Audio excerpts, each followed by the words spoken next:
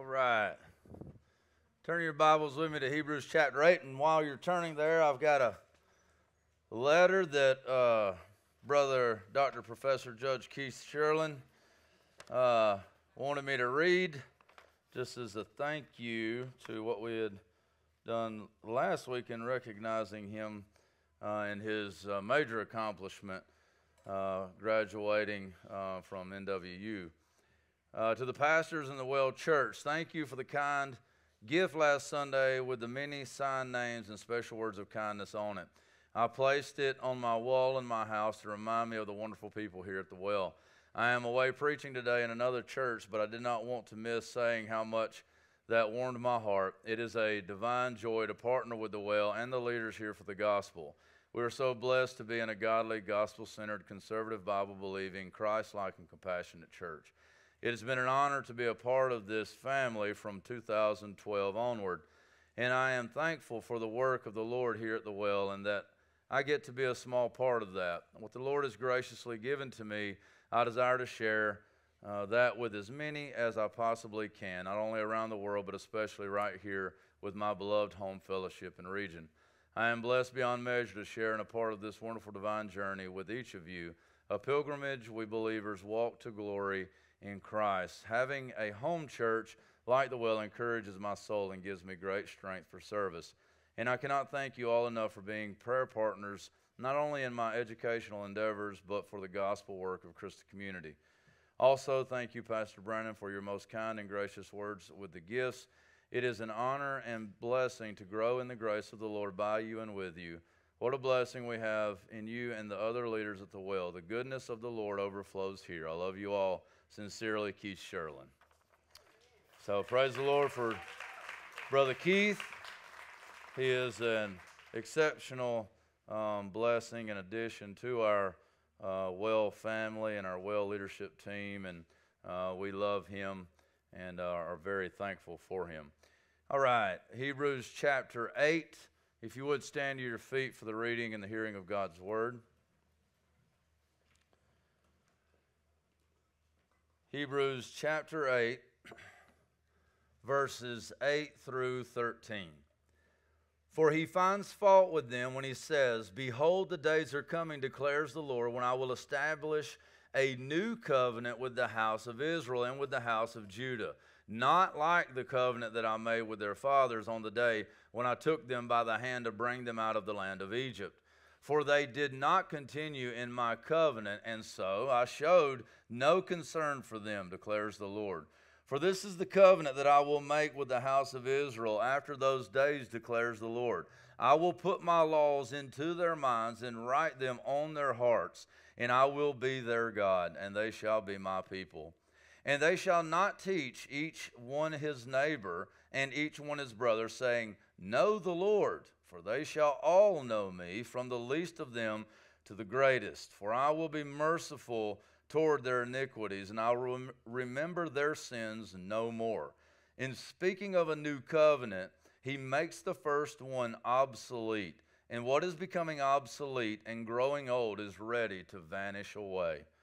May God bless the reading and the hearing of his word. You may be seated. Let's pray. Lord Jesus, we come before you now, God, asking that you would be with us in a special kind of way. As the word of God goes forth in this weak man, this sinner, Lord Jesus, I pray that the Spirit would guard every word, would guard every thought, and would be at the center of this message, that it would glorify you, and that's all that it would do. It would glorify you, that you would be front and center, Jesus, and that your people would be shaped, molded, grown, pushed, and that they would be more like you. And for those who are here that don't know you, I pray, God, that the gospel would penetrate their hard hearts, that this seed would be planted, that the tree of life would grow, and that you would be made known to all the world through your word that goes forth. We pray it in Christ's name. Amen and amen. Hebrews chapter 8, we've already looked at verses 1 through 7, and We spent 2 weeks talking about those 7 verses and distinguishing Jesus Christ as the last high priest. And here we're going to transition from the idea of, or the teaching of, it's really the summing up of what came before chapter 8. As he says in chapter 8, verse 1, he says, "Now the point in what we are saying is this." And he goes on to break down the difference between the mediatory work in the old covenant of the priest to the new covenant work of the final, if you'll remember, the pinnacle point priest, Jesus Christ, who is the last and final high priest, who did what all of the other high priests before him only shadowed, they only pointed to, they were only an example of what would come, pointing to who Jesus would be.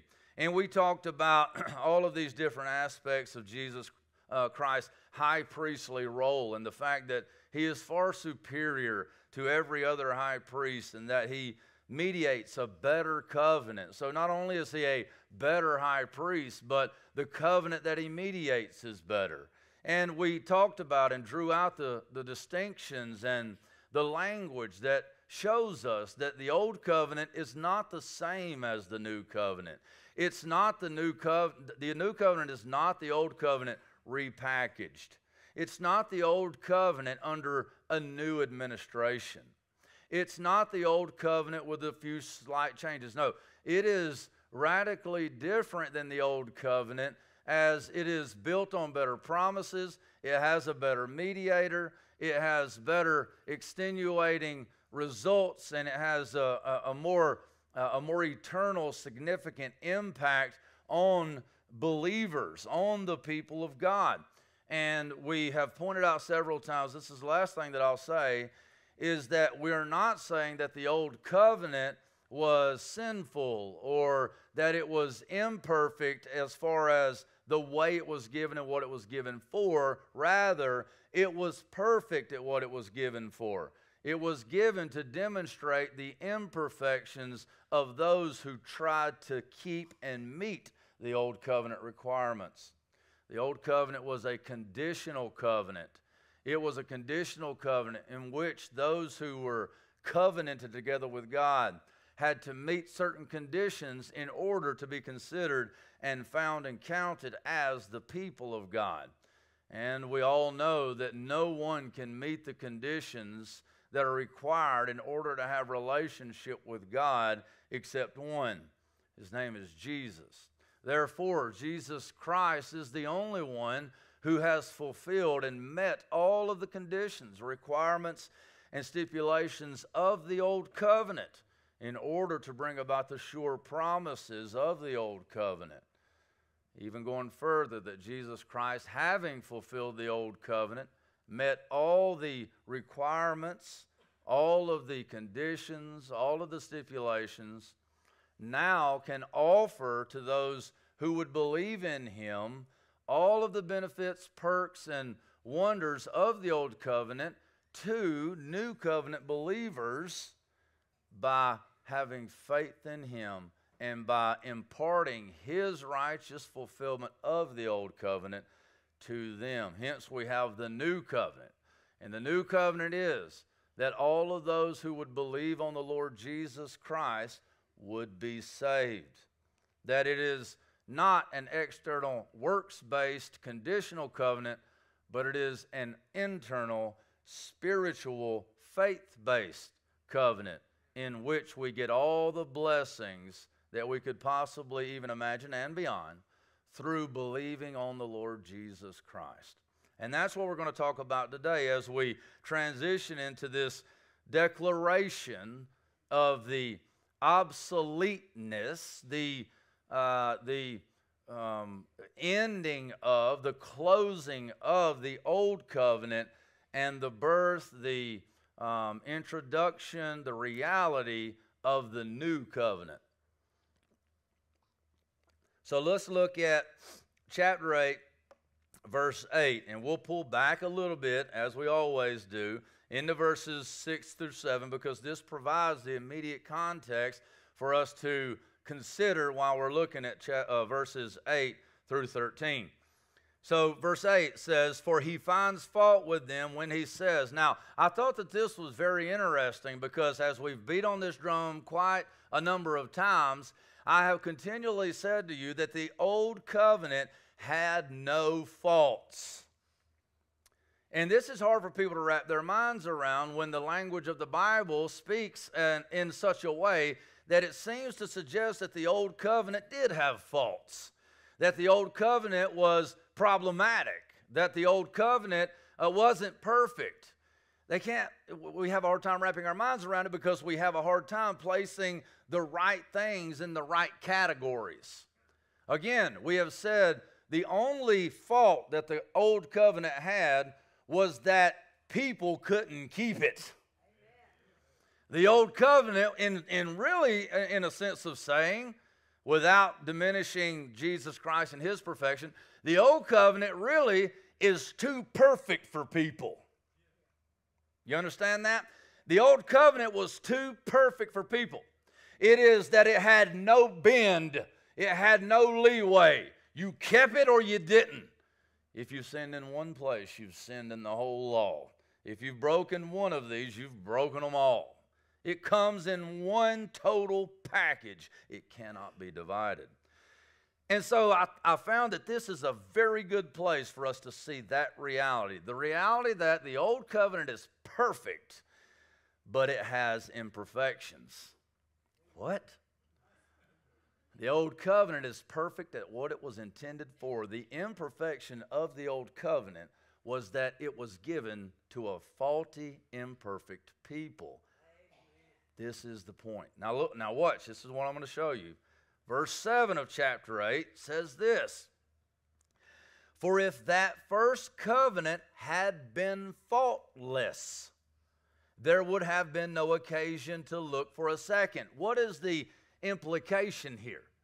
If the first covenant would have been faultless, if there would have been no fault in the first covenant, then there wouldn't have been a need for a second covenant, a different one, a new one that wasn't like it, because it would have been perfect. It wouldn't have had any faults, and so therefore we wouldn't need another one.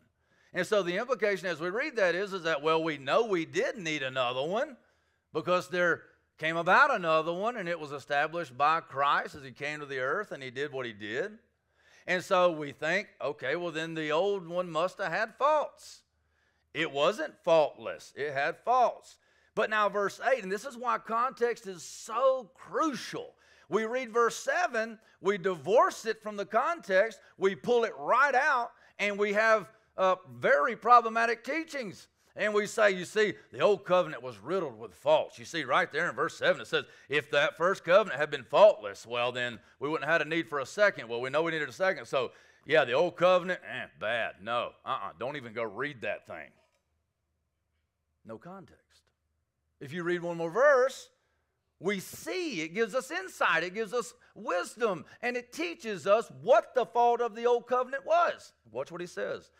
Okay, now let me put them together. Verse 7, for if that first covenant had been faultless, there would have been no occasion to look for a second. Verse 8, for he finds fault with them.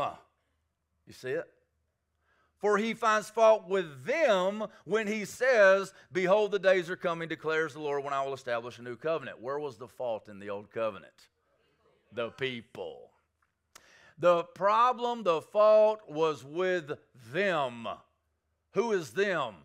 Those that received the old covenant. Those who God came and covenanted with and made this conditional covenant, saying, if you will listen to me, if you will obey me, if you will keep my laws and my statutes, if you will obey, then I will be your God and you will be my people. You will be blessed and you will be fruitful in everything. You will move into this land, so on and so forth. So many promises with the old covenant, so many promises with this. But there were conditions. It was that you would obey me, that you would keep my commands, and if you do, you see that conditional statement, if you keep my commands, then I will be your God and you will be my people and you will dwell in the land forever. Well, the problem was the people. And we see it here. Let's move on. So this is a good point for us to start, 7 and 8, that we see, number one, that the fault of the old covenant wasn't in the covenant itself. It was in the ones who was covenanted together. And we know that God's perfect, so he's not at fault. It was the people. Let's move on. Behold, the days are coming, declares the Lord, when I will establish a new covenant with the house of Israel and with the house of Judah, not like the covenant that I made with their fathers on the day when I took them by the hand to bring them out of Egypt. Listen right here. For they did not continue in my covenant, and so I showed no concern for them, declares the Lord. So we see the fault of the people that were covenanted together with God. And it was this: they did not continue in my covenant. Bottom line was that God had made a covenant with them, and he says, you just continue on in this covenant. You do what I've told you to do, and it's all good. I will be your God. You will be my people. You won't have to worry about a thing. You will be taken care of. You will be blessed. You will dwell in the land forever, flowing with milk and honey. It will be amazing. But they would not continue in the covenant. They would not keep the covenant. They despised the covenant. They would not keep it.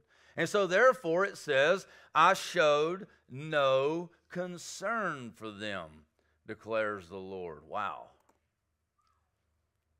Wow. How would you like for the Lord to say that about us? How would it ring in our ears that the Lord would say, you have not done what I've called you to do. You have not obeyed me. You've got faults. You've got flaws. You have broken my commandments. Therefore, I have no concern for you. The struggles you have, the attack that you face, the persecution that comes against you, the failings that you have, the woes that you have, the struggles that you have, I don't care.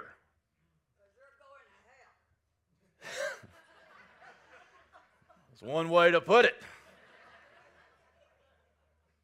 But she's not far off. Is that God has said, and listen, in the new covenant, in the New Testament, we see in Romans chapter 1 that every person who departs into the lake of fire, into hell one day, they experience this reality.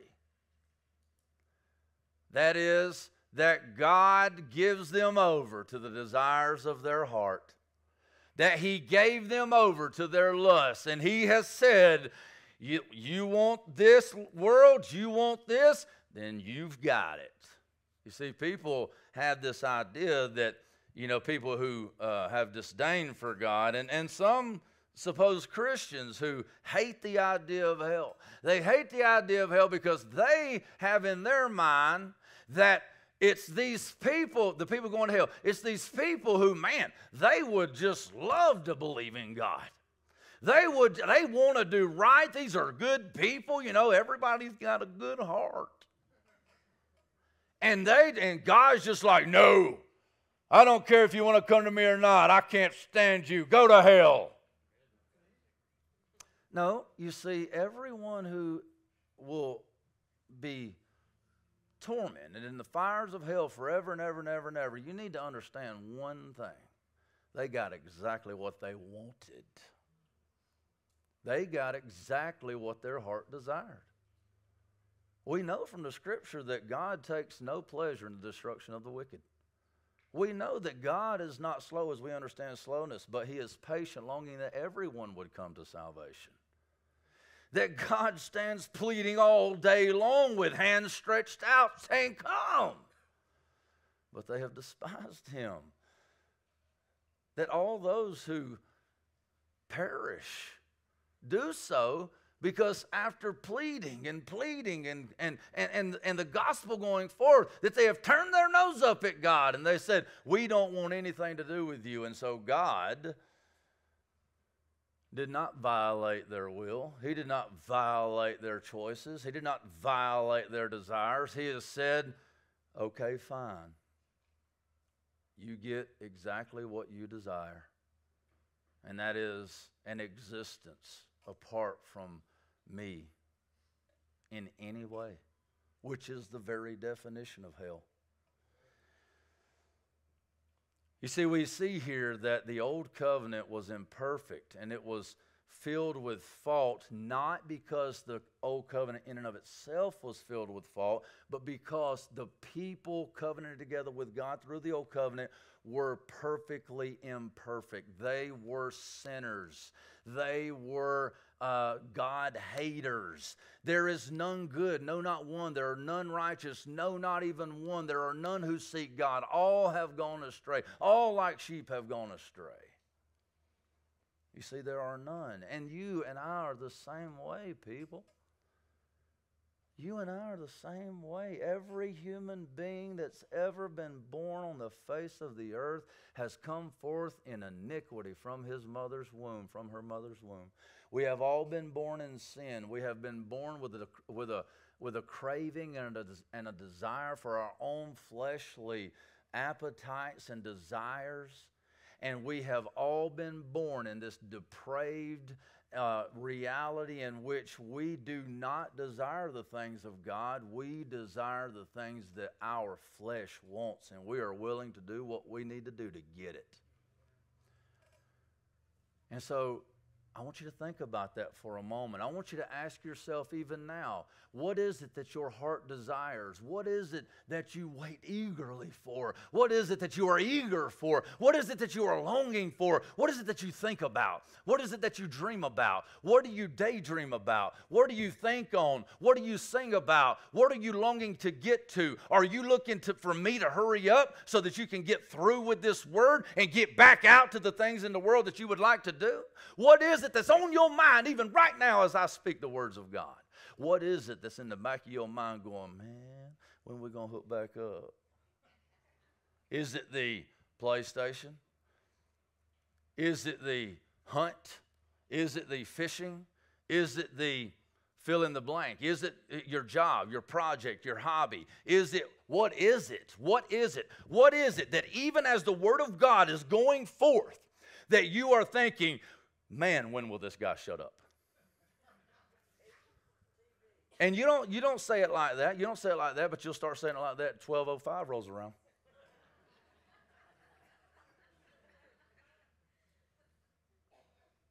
Or when that Bible is calling to you and it's laying on your desk.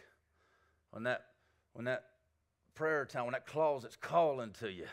And you say, but I got this to do, but I got that to do. What's calling to you? And there's a reason I'm bringing that out, because in chapter 9, we're going to see what the new covenant man, what the new covenant woman looks like. Because my question is, after reading chapter 8, how do I make sure that I'm not in that old covenant group? Because I promise you don't want to be in the old covenant group. You don't. So we see here, we establish where the fault came from in verses 7 and 8, that it's not with the covenant itself, it's with the people that were in covenant with God. And then verses 8 and 9 distinguish for us and show us and give us more insight to what that looks like, what the faults of the people were that were covenanted with God, and it's that they did not continue in my covenant. Well, let's go back up and look at the beginning part of verse 8, and let's build on this. It says, for he finds fault with them when he says, I want to show you this, is that not only did they not continue in his ways, but he gives a little bit of understanding to why that was such a big problem. Number one, he's God. And he made a covenant with them, and he gave them commands, right? But you see, that's what the world thinks about the Bible. That's what they say about the Bible. They'll say things, when I witness to people, when I evangelize, people tell me things like, oh, well, yeah, I know that I should do that, but you don't understand. I need to live some life and have some fun, and then later on down the road, then I'll turn my life over to God, because, yes, I need an out route. I know that I'm in my sin right now. I got that. I know that. You see, in the South, you don't have to convince people that they're sinners before a holy God. Amen? You don't. I would even say that it's harder to minister in the South than it is in other places, because everybody's saved already that ain't saved. I'll talk to the meth addict that is wrapped up in so much sin. I'm talking pervert, sex, doing crazy things to get his next fix. Been up for 2 weeks. He's seeing, all these hallucinations, has no respect for God. No, you see that guy on the street, you're trying to talk to him about maybe rehab, trying to talk to him about the Lord, trying to evangelize the gospel. Oh, I'm already saved. Now, could he be? I'm not the judge of the heart. As a matter of fact, I bet he could be. Because, you see, the meth head smoking meth, his sin ain't no different than the one that you've hidden so well. And furthermore, David was a man after God's own heart who sent Bathsheba's husband, who was his commander in his army, who he was supposed to be caring for, onto the front lines and had him murdered, but was still a man of God and had to repent. So I'm not saying that they're not, but what I'm saying is, and this is the distinction between assurance of salvation and the perseverance of the saints. I have people asking this all the time. Is that you can be saved. You say, I'm not the judge of anybody's heart. I can't look at anybody and say, they say, oh, I'm saved. And I say, no, you are not. I don't know. They may very well be. So my answer to that all the time is, well, you might be, but I'll tell you this, is that I would not bet on that horse in this race. That's what I'm saying. Because judging by the fruit, bro, you should be terrified. You should be terrified. And that's about all we can say. Amen? We can't look at somebody and say, yes, you are, or no, you aren't. I can't tell somebody you're definitely saved. I can't tell somebody you're definitely not saved. But I can look at them and I can plead with them out of a love for them. Not a disdain, despicable, no, you ain't. Not that, no, bro, maybe you are, but you need to make your salvation sure. Examine your heart, because I'm afraid for you right now.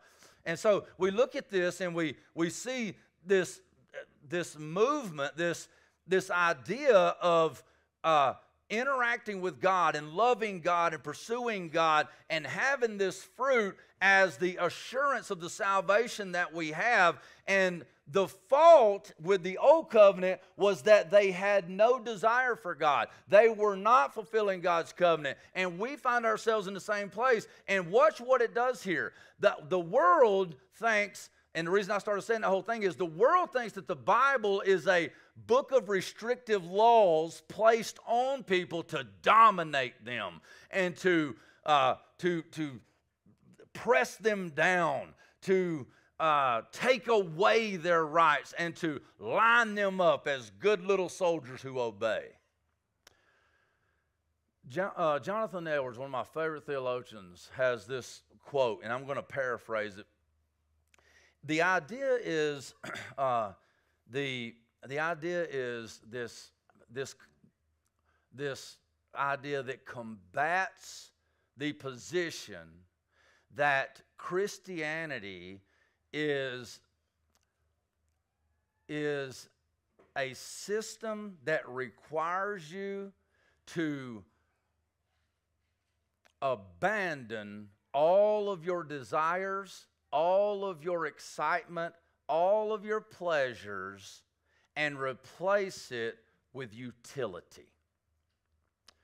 Another way of saying that is, this is what the world believes, that if you become a Christian, a faithful, Bible-believing Christian, then you do so in a self-asceticism, a self-denial, that you'll never have any fun again, you will never have any of your desires met again, that it will basically be misery until you get the reward of heaven, okay? And they can't even imagine that possibly being reward, because have you read what heaven's going to be like? And that's reward, sitting at the feet of Jesus who's on the throne, throwing off your crown and singing praises to him day and night, night and day and night. Holy, holy, holy is the Lord God Almighty, who was and is to come. That sound like heaven to anybody? Y'all maybe. To them, I can't even stand to sing in church, right? This is the idea that they have. But Jonathan Edwards has this quote. He says, and I'm paraphrasing, he says, the case has been made for the utility of Christianity, that by this utility we might win men. He says, but alas, 'tis pleasure that the enemy fights with. Let us beat him at his own game, for all pleasure is fulfilled and found in the Lord. Yeah. You know, I could go on and on about that point because I've kind of did a good bit of work on there, because as I minister, I find myself ministering to a lot of drug addicts and people who are in that realm, I guess, because of my past. And I have never found it beneficial in the least to talk to a drug addict or a porn addict or a sex addict or someone in this realm to convince them or to have any type of influence over them in a positive sense by telling them that, come to Jesus because it will help you to be better organized and you will be better prepared to be a fruitful member of society. They're like, well, what fun is that? You know, I'm telling the drug addict and the sex addict, I'm telling them this. Do you know that first hit you got that drove you to this place? And everyone will be like, yeah, I remember that. That's what I've been trying to get back to. And I'm like, well, you know how that works, right? No, what do you mean? Well, you see, the enemy, he's not a creator, and so he's only a thief. And so since he can't create desires, he has to steal from God a piece of desires. He has to steal a reality from God and manipulate it, present it, and then use that desire to draw you off into a negative place. Hence, all pleasure, all desire, all longing is actually good. I didn't say everything you long for is good, but I said pleasure is a wonderful thing created by God. It couldn't have been created by Satan. He's not a creator. This pleasure and this satisfaction desires are wonderful. They are created by God, hijacked by Satan, and presented to lure you off into the wrong direction. No, this is the reality that if we pursue after God, He would give us the desires of our heart.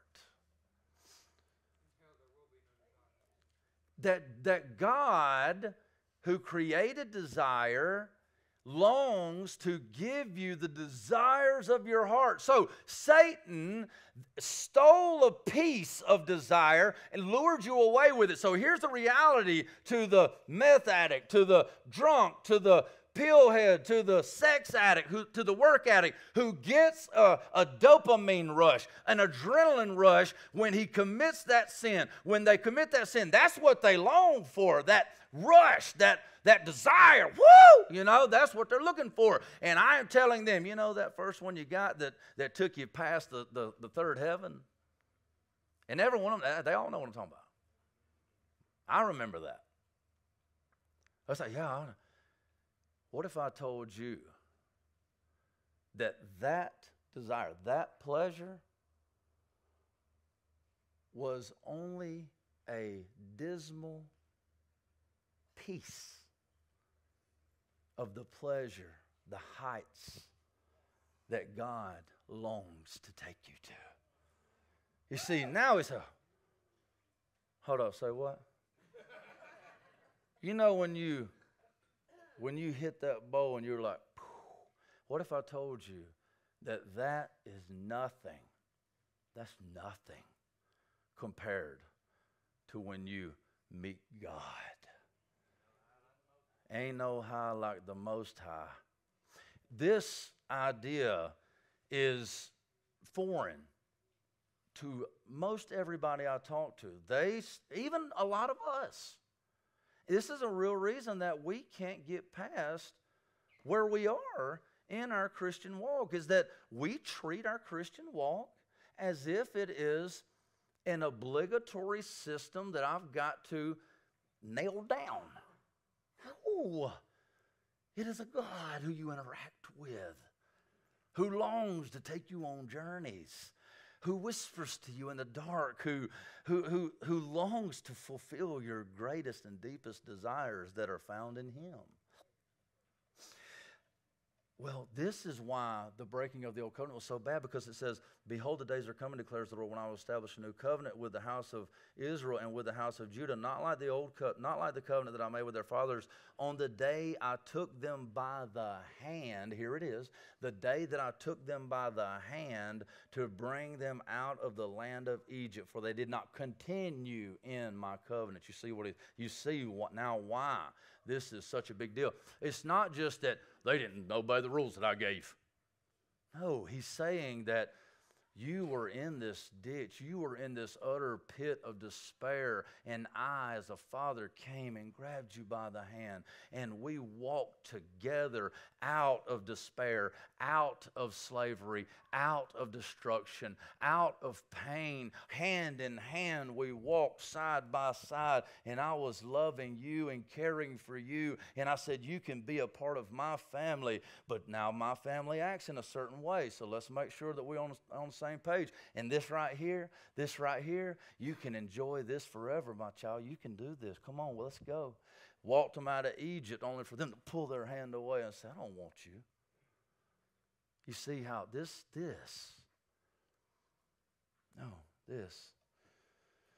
is devastating. Verse 10, for this is the covenant that I will make with the house of Israel after those days, declares the Lord. Now, see the distinction. In the first part in 8 and 9, he says, not like the covenant that I made with their fathers. I can't understand why so many people want to say, same covenant, different administration. This text is as clear as you could possibly get. The covenant that I'm going to make is not like the covenant that I made with their fathers. It's different. It's different. It is different. What's the difference? Well, we see here, he took these by the hand, but they pulled away and despised him, moved the other direction, did not want to be a part, and he let them go their way. That they couldn't keep up. They couldn't hold on. They couldn't because of their sinful nature. They couldn't. And you need to be careful to not place on God this idea that, well, he poured out wrath on them because they couldn't do what they wanted to do. Language matters. He poured out wrath on them because they did what they wanted to do, which was not follow Him.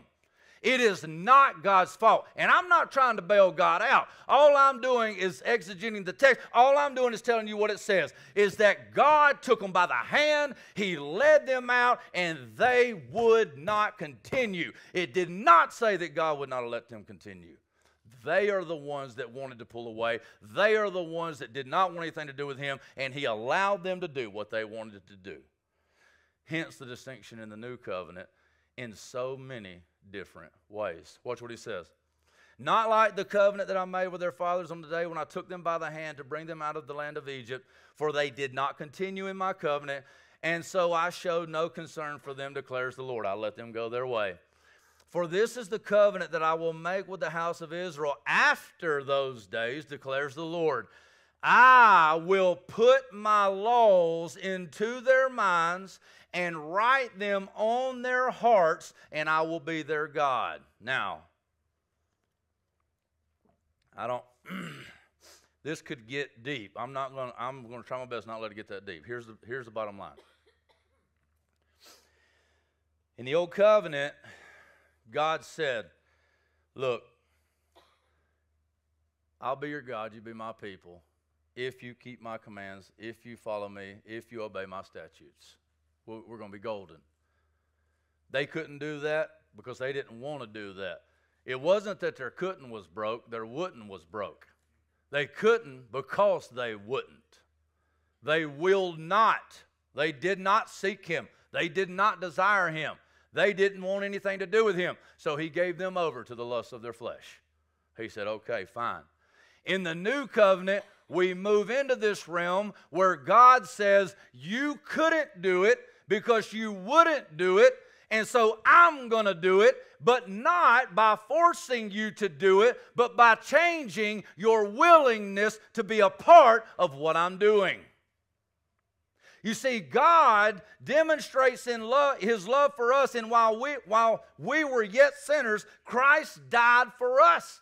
And He has caused us to be born again. He has caused us to be born again with a new spirit, with a new mind, with a new heart. He has not forced anybody against their will to be blasphemers of God, haters of God into a hell. No, nor has He forced anybody to be God lovers, saved, saints. When we hear the language of He has predestined them before the foundations of the world that they might be chosen in Him. When we hear this language, He says, well, you mean that God saves people against their will? Absolutely not. He does not. He never has, never will. So how does He ensure the salvation of those? Jesus says, all that the Father has given to me, they will come to me. What? Does that mean if they don't want to come to you, you're going to force them? No, here's what it means. And here's what this text is laying out for us. And this is the distinction between the Old Covenant and the New Covenant that we need to start to wrap our minds around. You see, the Old Covenant people loved the desires of the flesh more than they loved God. And God allowed them to just go right on loving that sin, loving that flesh, and He gave them over to that thing. And I'll tell you today, if you are in love with your flesh and you despise God because you love your flesh and you're choosing your flesh over that, then you don't need to consider yourself a born-again Christian. You need to repent and be saved today. There is no assurance for you. Only hell awaits as far as you're concerned. But if the desires of your heart is to follow God, yet you find yourself falling into sin and you hate sin, you despise sin, and you long for God, then there is hope for you. And what is left is to repent. Repent of your sin and turn back to the God who has never turned away from you, and to be renewed unto God into your salvation, to have the joy of your salvation renewed, and to have Him set you free from everything that hinders you and causes you to stumble, that you might run the race with endurance, looking to Jesus Christ, who is the author and the founder of your foundation. You see, He's the pioneer. He blazes a trail before you, and He's saying, come on.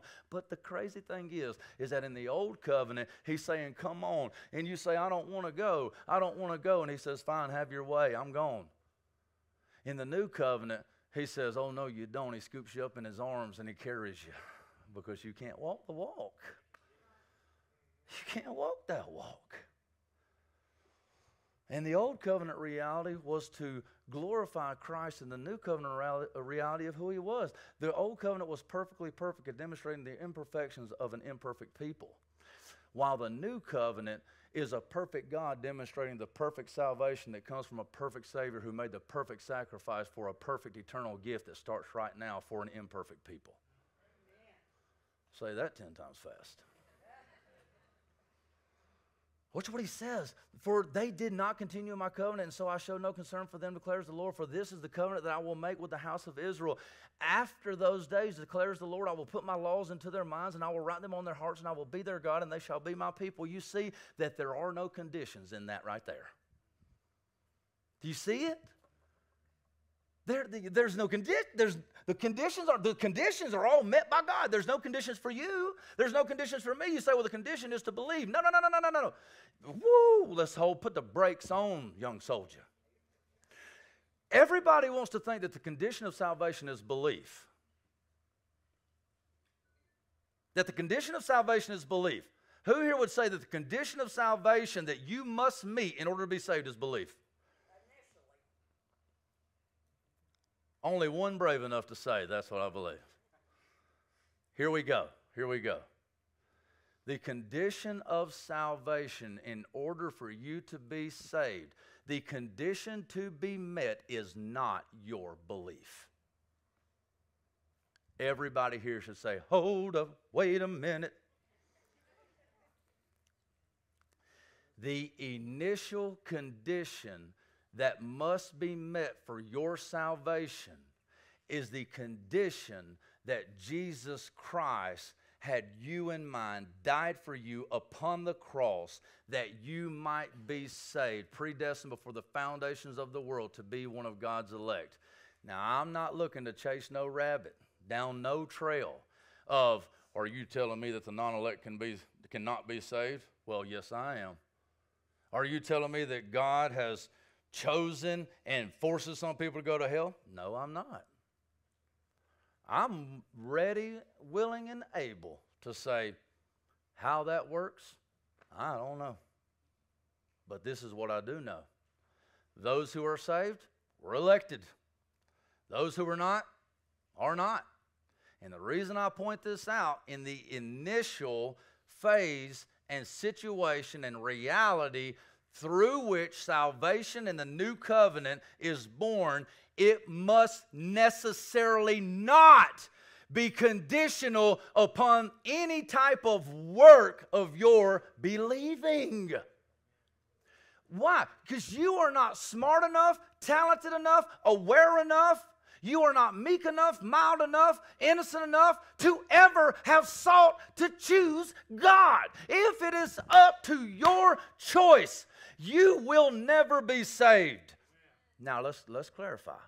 We got to clarify here. Because is it true that you must believe in order to be saved? Yes. You say you're losing me, preacher. Let me give you a verse to help clarify. And how many of you have a halfway lost? Y'all ain't even coming back next week.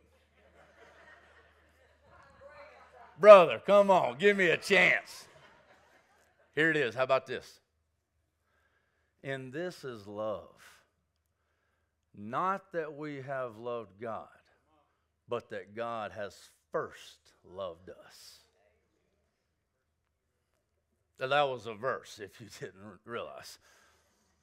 You see, here's where most people they quit on that. Because they say, oh, Brandon he done messed up now. He done took away my free will. Well, listen, as I've said many times before, everybody's so against being a slave of God. They're like, it's my choice. I have free will. God's not controlling me. Look, you go ahead on and do that.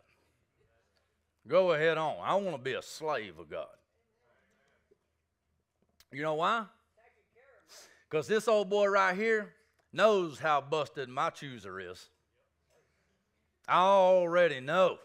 You see, I spent the first half of my life figuring out and deciding what I wanted for me. Amen. And so if you ask me, do you want freedom that is free, libertarian freedom? Do you want? No. I don't want to be left for Brandon to choose. No, I don't want nothing to do with it. Because Brandon can make no choices of God without God first choosing to operate in me and guiding, leading, and changing my desires in the heart level that I might then choose God. Are you following with me? So yes, you must choose God, but you can't choose God because you won't choose God apart from God choosing you. Amen? And so we ask and plead, God, please open up the minds that we might see.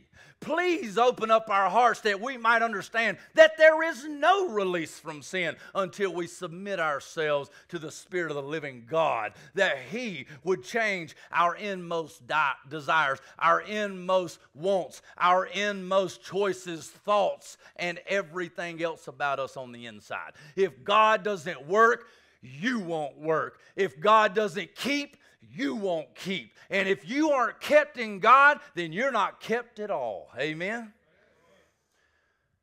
Here it is. For this is the covenant that I will make with the house of Israel. I want you to watch. Watch how absent the people are. For this is the covenant that I will make with the house of Israel. Inside the covenant, the people are out here. They have no task. They have no obligation. They have no part in the interworkings. They are only heirs of it. They are only experiencers of it. They are only the recipients of the wonderful, blessed, glorious reality of being called God's people. For this is the covenant that I will make with the house of Israel after those days, declares the Lord. I will put my laws into their minds. I will write them on their hearts, and I will be their God. The condition that is necessary for them to be considered God's children is for God to put His Spirit in them, to put His laws into their minds, to rearrange their minds. Does this not start to bring all types of Scripture? Remember Romans when it says, be transformed by the renewing of your mind? Remember that? You see, this is how God works. He says, I'm working inside of you. I'm changing you from the inside. You see, this is the difference between the old covenant and the new covenant. The old covenant is external. It is external. You see, if you're a part of the old covenant, then you are outside of God, and God is outside of you, and He's saying, listen, you must do these things in order to be one with me. You must accomplish these tasks. You've got things you've got to do. You've got to obey. You've got to walk. You've got to meet all of these requirements. And if you do these things, then you will be my people and I will be your God. But the new covenant goes from external to internal. It says, you can't do and meet the external criteria and requirements in order to be counted as one of God's people. And so in order to remedy that, in the new covenant, it's going to be different. In the new covenant, all of these laws, all of these commands, and all of this desire that God has for you to glorify Him and to live righteously and to live as a saint and to live as His people, He says, no longer will I make these external conditions to be met by you, but I myself, through my Spirit, through the work of my Son, I will meet all of these external criteria. You see, that's why you've got to have Jesus. Jesus met all of the external requirements and conditions in order for the old covenant realities to be fulfilled and for those promises to be secured. And then Jesus Christ dies the death we should have died because we didn't meet these external criteria.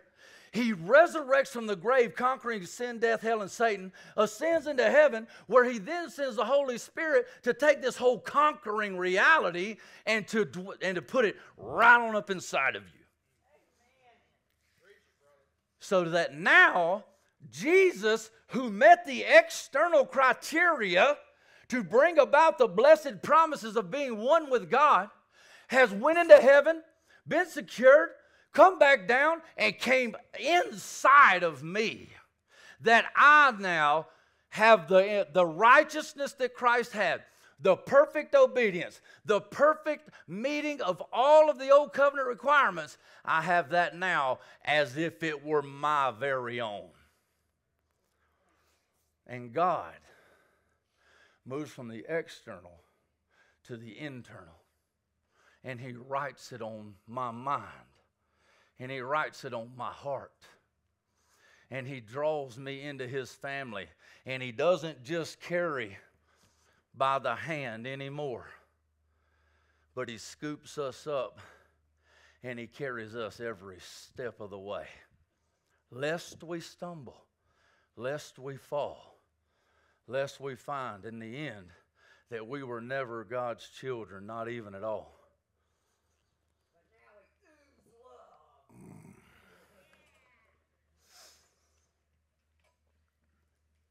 We actually do. Okay, I'm about done. Hey, check that out. Watch this. For this is the covenant that I will make with the house of Israel after those days, declares the Lord. I will put my laws into their minds and write them on their hearts, and I will be their God, and they shall be my people. You see that? In the old covenant, I'm going to say it one more time. In the old covenant, it was dependent on the people choosing to follow God, but their chooser was busted, so they didn't, so God gave them up to what they wanted. And God would have been justified to do that for the rest of eternity and to look at every human being that's ever lived and said, okay, fine. You see, this is why I don't fight that battle. This is why it doesn't matter to me if I don't have any choice. Now, I do believe that people have choices, and we could talk about that all day long. But at the end of the day, I'm not going to fight that battle, because you can believe that you must be the sole chooser of your salvation, lest it not be a salvation. But I'm just going to agree to disagree, because as I've said, I just know what I choose when I'm left to myself to decide and to choose. I don't want that reality to be mine. If you want it, you go right on ahead. I don't want to live there. What I want is for God to infiltrate my old wayward, wicked soul and my fleshly soul, and I want Him to rearrange my internal being, to give me new birth and make me a new creation, so that my eyes are open and my ears are open. And now, once I was blind, but now I see. And the reason I didn't choose is because I didn't see. Because if I would have saw, I would have ran full-fledged into His direction, because He has opened up my eyes. He has opened up your eyes. And if you don't desire God, then I would really just ask myself, has God ever opened up my eyes? Because once you see Him, you can't unsee Him. While we were yet sinners, Christ died for us. This is love. Not that we have loved God, no, but that God has first loved us. And He brings us into that place. If you are sitting, you might ask this question. It'd be a good question. You might ask, well, I'm sitting in here today. How do I know if God's calling to me? Well, one, you hear the gospel message coming out of my mouth. This is 1 Timothy 2:11. For the grace of God which brings salvation has appeared to all men, teaching them to live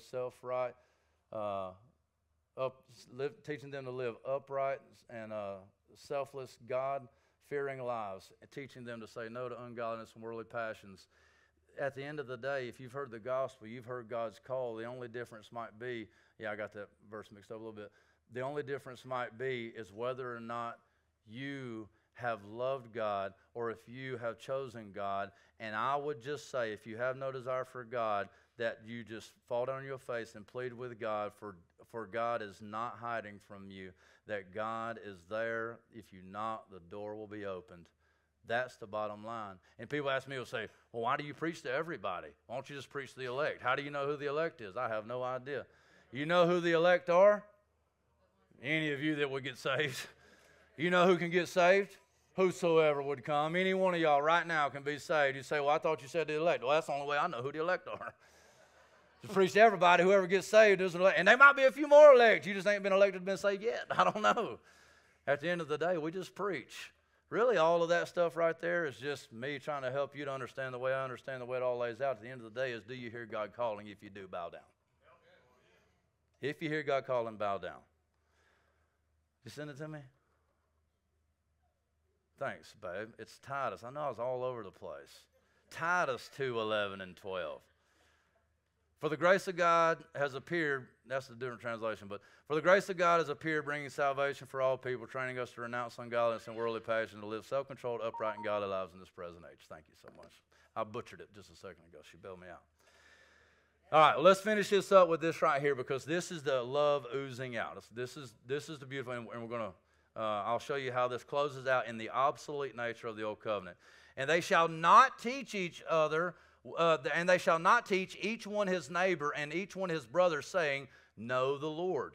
For they shall all know me, from the least of them to the greatest, for I will be merciful toward their iniquities, and I will remember their sins no more. And then verse 13 kind of finishes all that up. Here's the bottom line, is that when the Lord Jesus Christ, when God introduces the new covenant and He enacts the new covenant, remember, on a wayward, self-seeking, God-hating people.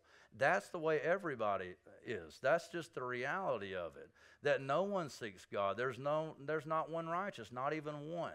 But God, in His mercy and in His love and in His forgiveness, He has come that sinners, while they were yet sinners, might be saved, that God would do the work that we couldn't do. Remember, our chooser's busted. So God has chosen those whom He would redeem. And how does He do that? He does that by changing the desires of their hearts. So He doesn't force anybody against their will to be saved. All He does is open up their eyes. And when their eyes are open and they can see the truth, they never choose anything but God. Why? Because they always choose what they want. And when their eyes are open, they always choose that which they desire the most. And when their eyes are open to see God, well, God quite naturally and necessarily is the most desirable being that's ever even existed forever and ever and ever and ever and ever. So when your eyes are open and you see God, you always choose God. Why? It's because you desire Him. Your desires have been rearranged and they've been changed. That God has shown you. You say, that's against someone's will. No, it's not. I can absolutely if I had more knowledge than you, I could absolutely give you the opportunity to make whatever choices you want. But by what I chose to reveal to you, you would choose what you desired. And that decision would be your very own. I don't have to force you to do anything. God doesn't have to force you to do anything, but that He opens your mind up. He opens you up to be able to see Him, to love Him because He has first loved you. And they shall not teach each one his neighbor and each one his brother, saying, know the Lord. Remember, this comes right out of a talking about the priest, him teaching on the priesthood. And he's saying here that you no longer need a high priest. That system is obsolete. That system is growing old. It's fading away. That's not how it's done anymore. You don't need anyone to be a mediator between you and God. You don't need anyone in order to come and do business with God, to love God, to walk with God, and to be God's people. You see, in the old covenant, there was necessarily steps and stages and procedure, and you had to do it a certain way, and you couldn't do it by yourself. You need to understand that. The average, the Israelite, they could not have a relationship with God outside of the priesthood. They could not have a relationship with God outside of Moses, who was the one that gave them the law that they had to obey. If they didn't have Moses, they didn't have God. If they didn't have Aaron, they didn't have God. You see it? They didn't have it. Now he says the new covenant's not like that. Why? Because Jesus is the greater Moses. Jesus is the greater Aaron. Jesus is the greater David. Jesus is the greater everybody. And Jesus has died for your sin, went into the grave, resurrected, went into heaven, sent the Holy Spirit to make Jesus, who is the greater Moses, greater Aaron, greater David, and greater everything else, live inside of you. That now Jesus Christ, God Himself, dwells inside of you. Therefore, you need no man. You need no man. And I say you need no man for a relationship to be born between you and God. That doesn't mean that we should discredit all meetings, all brotherhood, that's not what that's about. What it's about is that there is now no mediator between God and man save the man Christ Jesus. That's what it's about.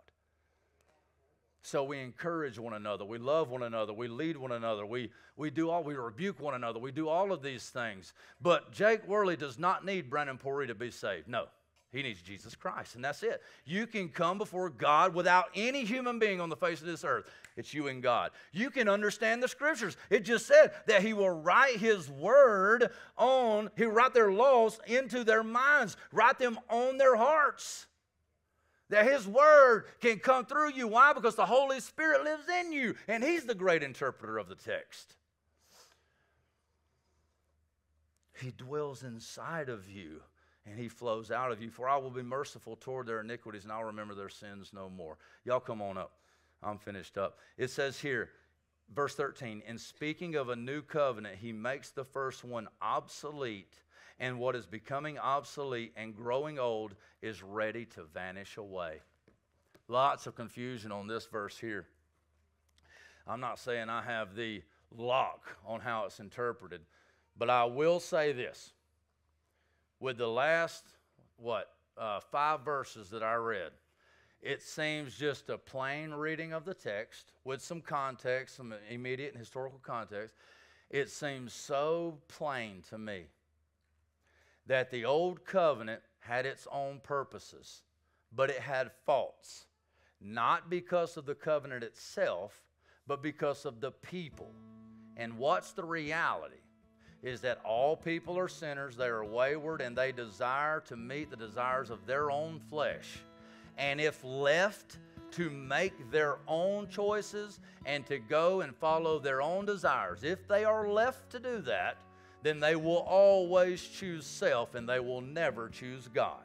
Therefore, the fault with the old covenant was the people's desire for the flesh. But God made a new covenant that was distinct and different from the old covenant. And the difference is this. While the old covenant was an external, conditional covenant that required the faulty people, the faulty sinners, to fulfill these requirements, to be joined to a faultless God, that they couldn't do it. It was an external requirement that a faulty people could not meet. So therefore, the only faultless person who's ever existed was God come in the flesh. And He fulfilled the old covenant in every single jot and tittle to be the only one who could rightly say that they deserved the promises of the old covenant. To dwell in the land forever, continual ongoing relationship with God. There's only one. And the irony is that upon fulfilling that old covenant perfectly and being the only one who ever actually deserved life forevermore, blessings unending, He was killed. The only one that ever deserved to live forever in the land flowing with milk and honey. And the moment He fulfilled it all, He was brutally murdered. And you say, God, that's wrong. He did fulfill the covenant, but He didn't get what you said. But you see, our iniquities was cast upon Him. Our shame was cast on Him. Our sinfulness, our unrighteousness, our waywardness, the desires of our flesh that we follow at every whim was laid on Him, and He was counted among the sinners and among the wayward and among the unrighteous. While it was Jesus Christ who knew no sin, who became sin. Why? So that we might become the righteousness of God. You see, Jesus Christ did everything perfectly and deserved life forevermore, but He got death. We have broken every law, every covenant, every way we turn, we break the heart of God, and we deserve nothing but death, but we get life forevermore. Why? It's because Jesus Christ traded places with us. And now He has come to fulfill this external covenant and bring it to an internal reality in the new covenant. And He places His laws on our heart. He changes and transforms our heart. And He writes this on us, is that I am your God and you are my people. And Jesus Christ Himself, all that the Father has given to me, they will come to me, and I will not lose not even one of them. Not even one. You see, it's not up to you to come in, and it's not up to you to go out. Jesus Christ bought you and paid for you. You're His, and He never loses what's His.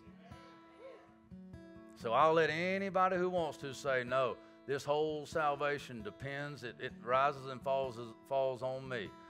Have fun with that. I'm going to trust in the Lord that I would have never. But while we were yet sinners, who here